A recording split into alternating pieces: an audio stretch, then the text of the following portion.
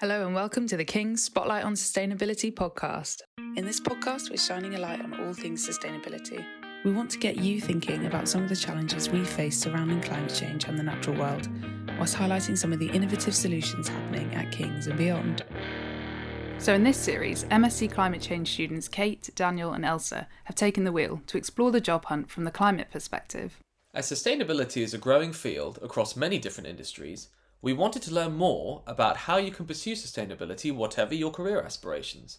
To do this, we explored the job hunt from the climate perspective, interviewing professionals across a range of industries to find that inside scoop. We hope this podcast will inform and inspire you to help you find a job or develop your current role to make a sustainable difference. So hello and welcome to this episode of the King's Spotlight on Sustainability podcast. In this episode, we're very lucky to be joined by Matt Woodthorpe, who's Scotland Programme Manager at the Alliance for Sustainability Leadership in Education. The EAUC is a not-for-profit organisation striving to make the strategies and approaches of post-16 education institutions sustainable at their core.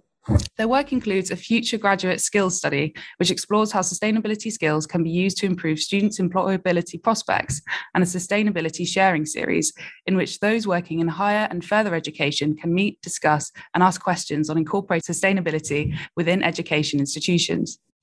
So we'll be talking to Matt today about the sustainability focused career in the field of education to provide an insight for our students about to enter the job market.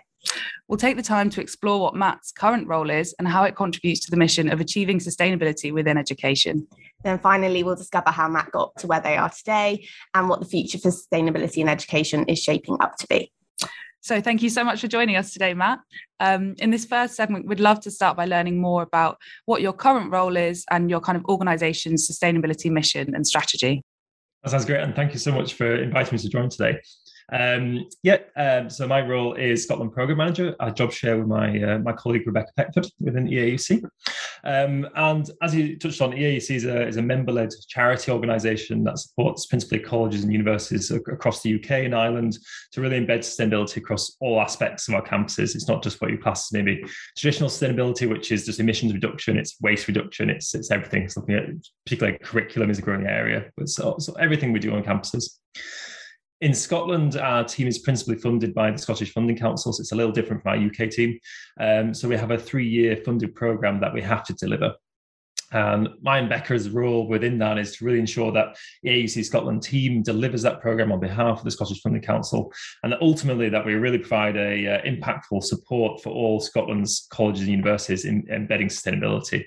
And that can that can appear in different ways. That could be looking at how to support colleges and universities to significantly reduce their greenhouse gas emissions. We have a range of events called Topic Support Networks, so we have 9 different topic areas. That could be embedding education for sustainable development within teaching. We have a student leaders network, for example, which shares best practice. Or we could be looking at, for example, working with senior leaders through partnership organisations such as University of Scotland or the College Development Network to really raise up senior leader awareness of sustainability and try and get sector leadership across the board to make it a higher priority. So it's you're helping the institutions have the resources and the advice they need to take their institution to be more sustainable in the future. Is that correct? Yeah, absolutely. What I say traditionally is often sustainability within education is such a growing area, but traditionally it has been maybe one person in a significantly large organisation, and that's quite isolating. So what we try and do is a lot of replication of activities. It does change between institutions, but for example, carbon reporting, there's this methodology that you can use for that. So what we do is bring them together into a space. We discuss best practice. We can bring in speakers from other parts or other sectors of the businesses. Construction is a great one. There's lots of innovation out with the education sector that's happening around passive house, for example, that might be happening in housing, but not necessarily in institutions. So we bring those speakers in, share that best practice, and that starts to embed it within the education system. Thank you so much. So it sounds like you have quite a few strategies in order to implement, this larger goal of trying to embed sustainability in universities. So that strategy, it sounds like it includes at the senior level. It sounds like it includes bringing in speakers and conferences. Do you also engage with students in part of what you do, and how do you do that? It's a really good question, and it's one we're still trying to work with how well we fit with that. So what I'd say for in the education sphere, SOS UK is principally the go-to organisation to support students in this field. But we recognise as well that sector staff don't always feel that's the space for them, but they support students. So what we try and do is try and kind of bridge this space a little bit. So that could be, for example, supporting teaching staff, looking at the SCG teaching, which is the SOS UK campaign. How can they embed the SCG goals in their teaching? So we look at that aspect. We've also developed a student careers guide actually on sustainability that we just recently updated. So we're looking at, we can provide that to career services. So our principal point of contact will be with the staff, who then hopefully that empowers them to work with students. That's really interesting. And kind of, I guess, looking at from a broader perspective, why do you think sustainability is so important in the field of education? Why is it important to focus on? I know. I think that is such a great question. And sadly, it's one that's, I think, it's often politicized, sadly. But so what I would say is straight off, I won't go into all the details, but I really suggest anyone who's really wanting a clear, concise rationale why it's crucial to get sustainability into education, really check out the COI 16 statement that EAC supported. It's if you Google that, it'll come up. And this statement was developed by students to be fed into COP26 to get their voice heard. And on a moral stance, the majority of current and future students in the UK are going to be significantly impacted by climate change, both now and increasingly so. And if you look at the actuary tables, which look at the life expectancy of someone in the UK, they show that an 18-year-old starting university or college today, on average, is going to live for another 60 years. If you then look at the Met Office and the Committee on Climate Change analysis of the forecast impacts of climate change here in the UK, just in the next 30 years' time, we're expecting heat waves that once happened once every 10 years to become every other year. As an example that they given there was the 2018 heat wave. I don't remember it. I don't remember if 2018 has been a particularly warm year. It might have been. But sadly in England, Public Health England data shows about 850 people died from that. But we don't really discuss it too much. But that is the level that was once 1 in 10 years is going to be every other year. So our students are going to be feeling that in the future. So there's a moral point of view that education needs to respond to reducing their own emissions. Absolutely.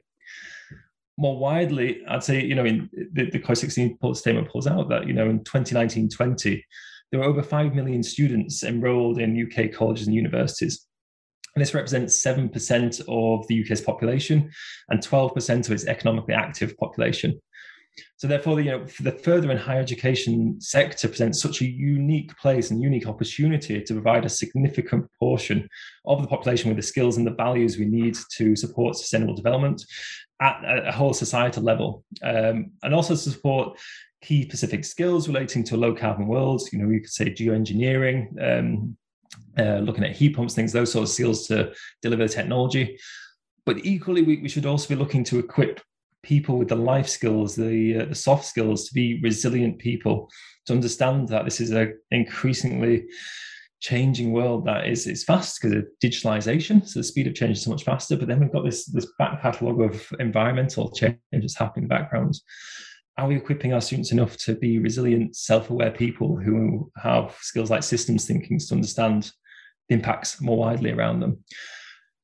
I think in some places we are getting there, but it's quite slow. So I think in these two aspects, it's so crucial why sustainability should be embedded in education. Absolutely. Yeah, no, I completely agree with everything you said. And it's when, especially, in your post 16 or you're at university, you're at an age when you're starting to kind of find your place in the world and you're starting to really think about how you fit into that. And it seems like the perfect opportunity then to bring in, how does sustainability fit into that?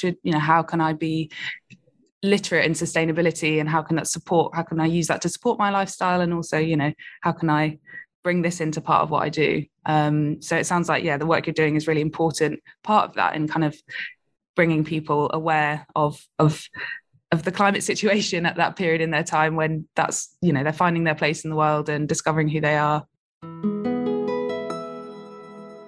So it'd be great to learn a bit more about kind of your career journey, and maybe any events or moments or skills that kind of got you to where you are today. So I think I did quite a traditional sustainability route, which I'll touch on later and say that's not needed as much today. But so I did a geography degree, very classic.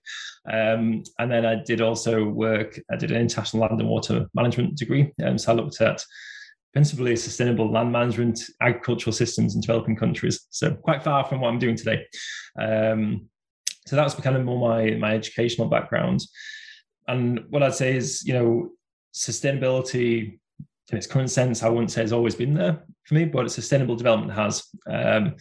My first role when I graduated was as field poverty officer at Bradford Council. It's the first time they had that role. So I was going into people's homes and giving home energy advice. And that was a really interesting role because I think it fitted my values around sustainability, not just in an environmental sense, but, sustainable development, helping people. So I'd give about 130 energy audits into people's home in 6 months, and it just really eye-opening, and really gave me a grounding. I can imagine difficult as well, though. Like must be very hard to kind of, to see people suffering and to see people who are in a difficult place. Was that something as well that you experienced, or? Absolutely, and it was exceptionally eye-opening. So the nice thing was actually it was in my home city. So I come from Bradford, and I appreciated there's high levels of poverty in Bradford. But then to go into people's homes was a whole different level for me to experience that. For example, I went to one lady's house who was a recovered alcoholic, done an amazing job to turn her life around. But at the point I saw her, she had a 15-year-old boy in the local school, and she'd sold the doors for alcohol previously, so she had no doors in the house. She had a boiler that hadn't worked for 6 months, and she didn't know she could get her support. But I was like, how does that kid go to educate, into an education system and thrive? And that sort of experience taught me, when we say, why can't people just do this environmental lifestyle? Sometimes you're like, there's so many barriers, real barriers to a lot of the population. So it gave me a really good nuance of saying we can't just do blanket bans or, tactics for these things. That's very, very true. And I feel like there's so many parts to play in kind of sustainability. It's not just an easy solution. There has to be, especially I feel like bottom-up solutions got to work with people, understand what they need and want and what barriers they're facing. Because climate isn't always a big priority for people. There's other things that they need to do and get by. And it's really important work. So it sounds like that kind of part of that role brought a skill which was kind of maybe an understanding of how sustainability, some of the barriers to kind of applying sustainability more broadly. What are some of the other skills you think you've picked up from that role or other roles that have really equipped you for what you're doing now? Yeah, I'd say one really key experience for me was part of my master's program, and we did a consultancy project. And to sum up, that was stakeholder engagement would be the really key thing. And I think it's a step from that field poverty officer of really empathizing with people and really listening. And just as a quick summary, we were asked to go to an olive oil cooperative in Spain, and there'd been a split 5 years ago. Half of them went organic, half of them went non-organic, and they wouldn't talk to each other. they were friends, and they just would not talk to each other. They were like, I know they're both calling each other idiots and whatnot. They were like, that was it. So we were given a task. It's like, can you get them talking? And it was really interesting because the president, I'd say, was diplomatic, but he was a non-organic farmer, and he was like, yeah, they're a bit loco, those ones, but I try and keep the peace. And what was amazing, I found, because you're like, okay, we were doing these in-depth interviews, we were trying to engage with them over a 4-week period, and it's right at the end that this president actually, it took a long time to build this trust, and you can hear what someone's saying start off, but what they're actually saying, what they're feeling, can be two different things, or they're putting a front. And what he said at the end was, actually, I get what these organic farmers are doing, I get it, but for me, being on my tractor once a fortnight, tilling the field and spraying the pesticide, to me, that's what the idea of being a farmer is.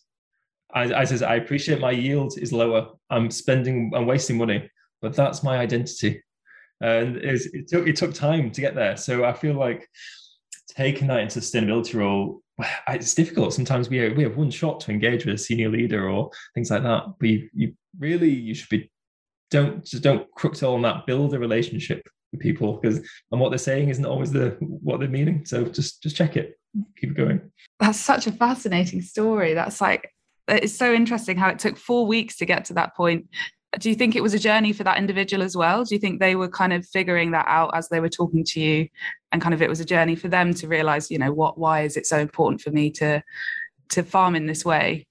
Maybe, and I'm not quite sure if it was something they always knew or but I think the way we kind of presented it was, I guess, hopefully it was successful in the end. But I'd say it was trying to be non-judgmental. It's kind of like the COI 16 statement. These are the science behind it, and we're trying to understand your actions. There's a bit of a gap there, so let's explore that space. And I think sometimes we, in that particular example, we had to put the spotlight on him a bit and be like, no, we want to dig deeper because what you're saying doesn't match up with this. And, eventually he shared it. But that was in a space where there was these different groups of people. And I think it took a lot for him to say that, because it showed actually, it's acknowledging maybe I've got it wrong, or I know I've got it wrong for many years.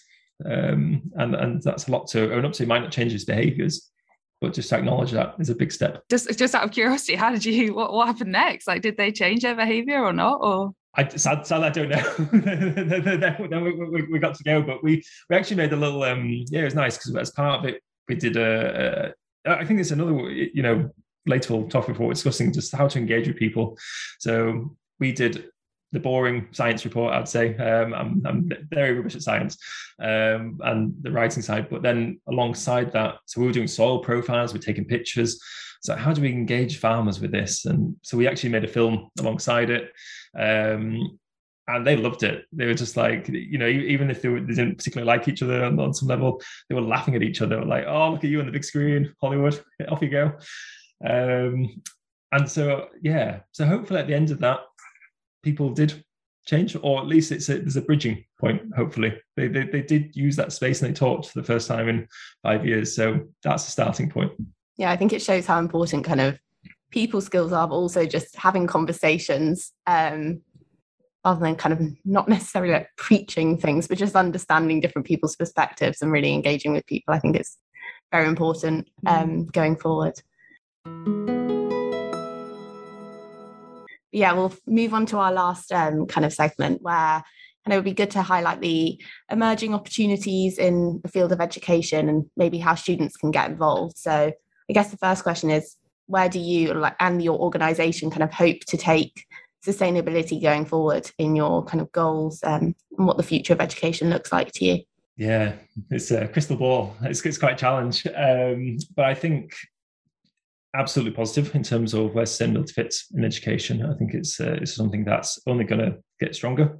It's not going to be backtracking. And I think, when we were talking to the team this week, there's so many job applications going in terms of a strict sustainability lead role. But more widely, in terms of like our engagement with our events, we're seeing so much more teaching staff who don't come from sustainable development or a geography background. My colleague Luce is doing this futures curricula series, and it's like, okay, sustainability and hair and beauty. So we're getting hair and beauty lecturers and teaching staff coming in and discussing, okay, why are we using these sorts of aerosols when there's alternatives here? And actually in terms of, students marketing themselves when they set up their own salon, this is so much better. It's great. I remember Forth Valley College here, they were part of some work we did a number of years ago, and I was in town and I saw the first vegan salon in Stirling, and I was like, a student's taken this sustainability, or this wider sustainable development, and put it into a business plan. It's amazing. So I think, it really positive where sustainability and education is going. It's going to be more everybody's job role. One thing you talked about where we hope it goes to as an organisation, we have really see what I'd call as like diffuse leadership. Education is, people might disagree in some places, but it's exceptionally hierarchical, I'd say. There's all these formal hierarchies, but what we really need is everyone to be able to step up and play a part within their role.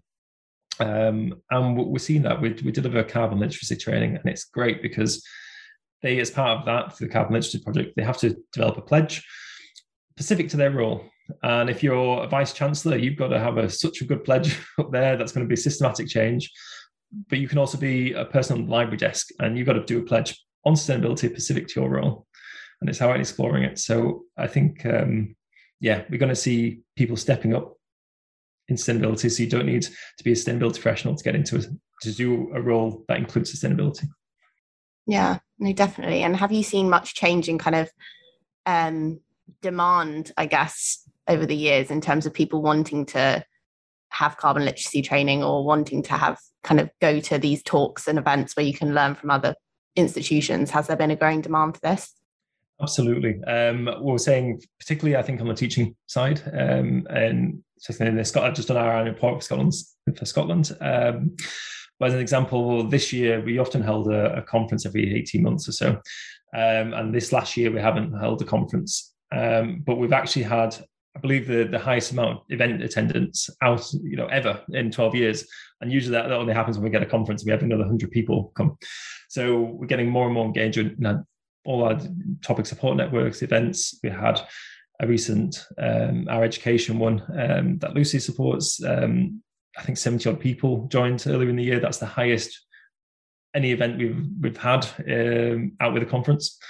So yeah, that's all happened in this last year. So I think absolutely COP26 has really helped drive it up the agenda, but also, here in Scotland, College Development Network and places that have done a commitment to say they're going to embed sustainability more across all the colleges. So it's raised it up the agenda.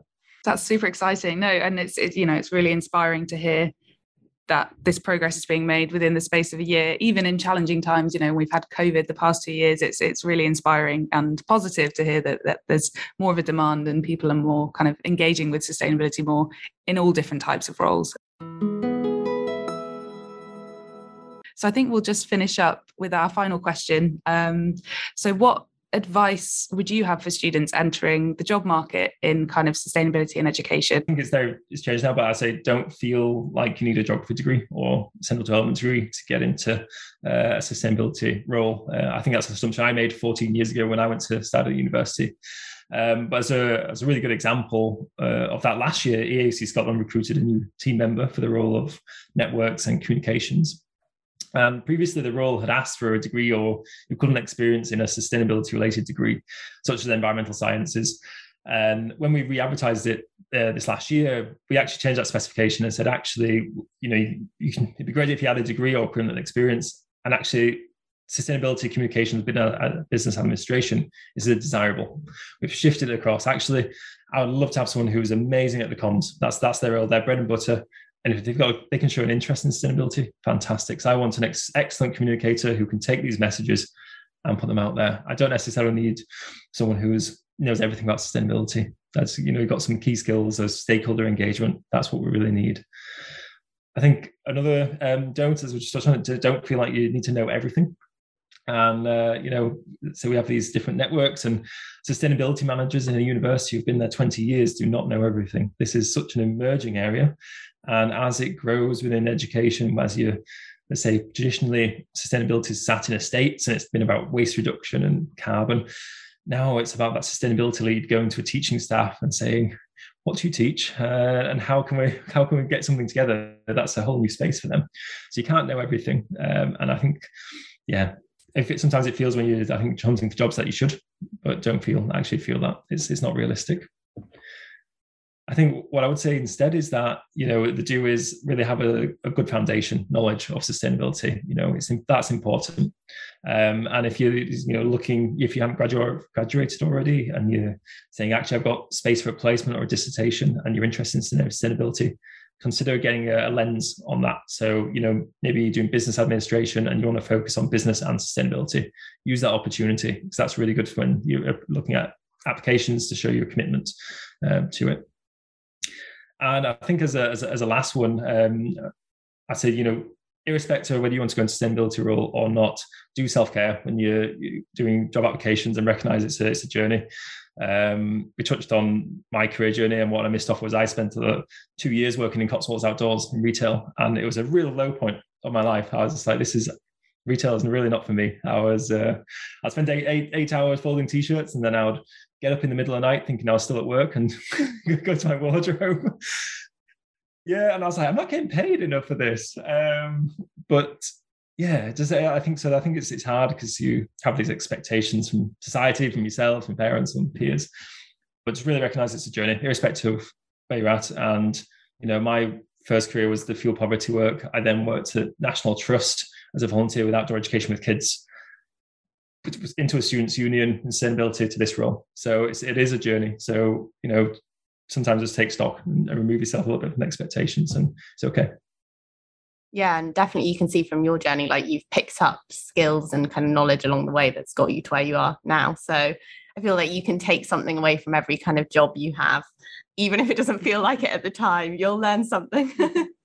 Absolutely. Yeah, it's a good way of putting it. I think just maybe one thing to touch on next, I think it was really useful for me was a volunteering experience, and just in that space. And I think that's quite an accessible thing for students potentially getting into volunteering. So maybe that's something you can just pick up on.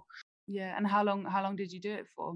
That was a bridge for me getting a student union job in sustainability, and that was the leapfrog. So I think that was quite a good crux to look at. So that was a 6-month period. So we had 4,500 kids coming over that period. So it's like 90 kids a day, teaching them outdoor education. So pond dipping, wild art, it was everything. We had 18-month, we did mucky pups, which was like 18-month to 5-year-olds and the parents doing like wild art and things. And that for me, I was lucky in the sense that it was a volunteer role and they provided accommodation for me. And I did have financial support from my mum. She gave me £300 a month, and that covered my living costs for everything for a 6-month period. But that was really important for me because that role, although it was volunteering, they put me in a role of quite a lot of responsibility, dealing with the full school kids, dealing with teachers, parents, also the other volunteers. So it's kind of in a volunteer management level. And when I went to apply for this role at University of Stirling Students' Union, I feel like if I didn't have that volunteering experience, I wouldn't have got that job. And it was a job that, at the end of it, my manager was like, you thrive in that job. You thrived in that job with the Students' Union. But I put it down to that volunteering experience, again, engaging with people, but equally in sustainability, so much of it is still, if you go into conservation or into education, you have green champion groups. It's about working with volunteers and understanding expectations and values and things. So I'd say if as a student you have the opportunity to do volunteering, make sure you pick a good one. That's a good one because you don't want to, if you've got a limited amount of time, make sure you do some homework and say, actually, am I going to be given enough responsibility to get what I want out of this? But do take that opportunity if you can, because I think that's really, really important. Absolutely. Thank you so much. Yeah, it sounds like you gained a lot of skills from that as well, which have been useful, as you were saying, for that job, but also probably maybe throughout your career. And again, it's about taking opportunities partly, isn't it? And kind of looking at things and seeing what's out there and not being afraid to take a leap.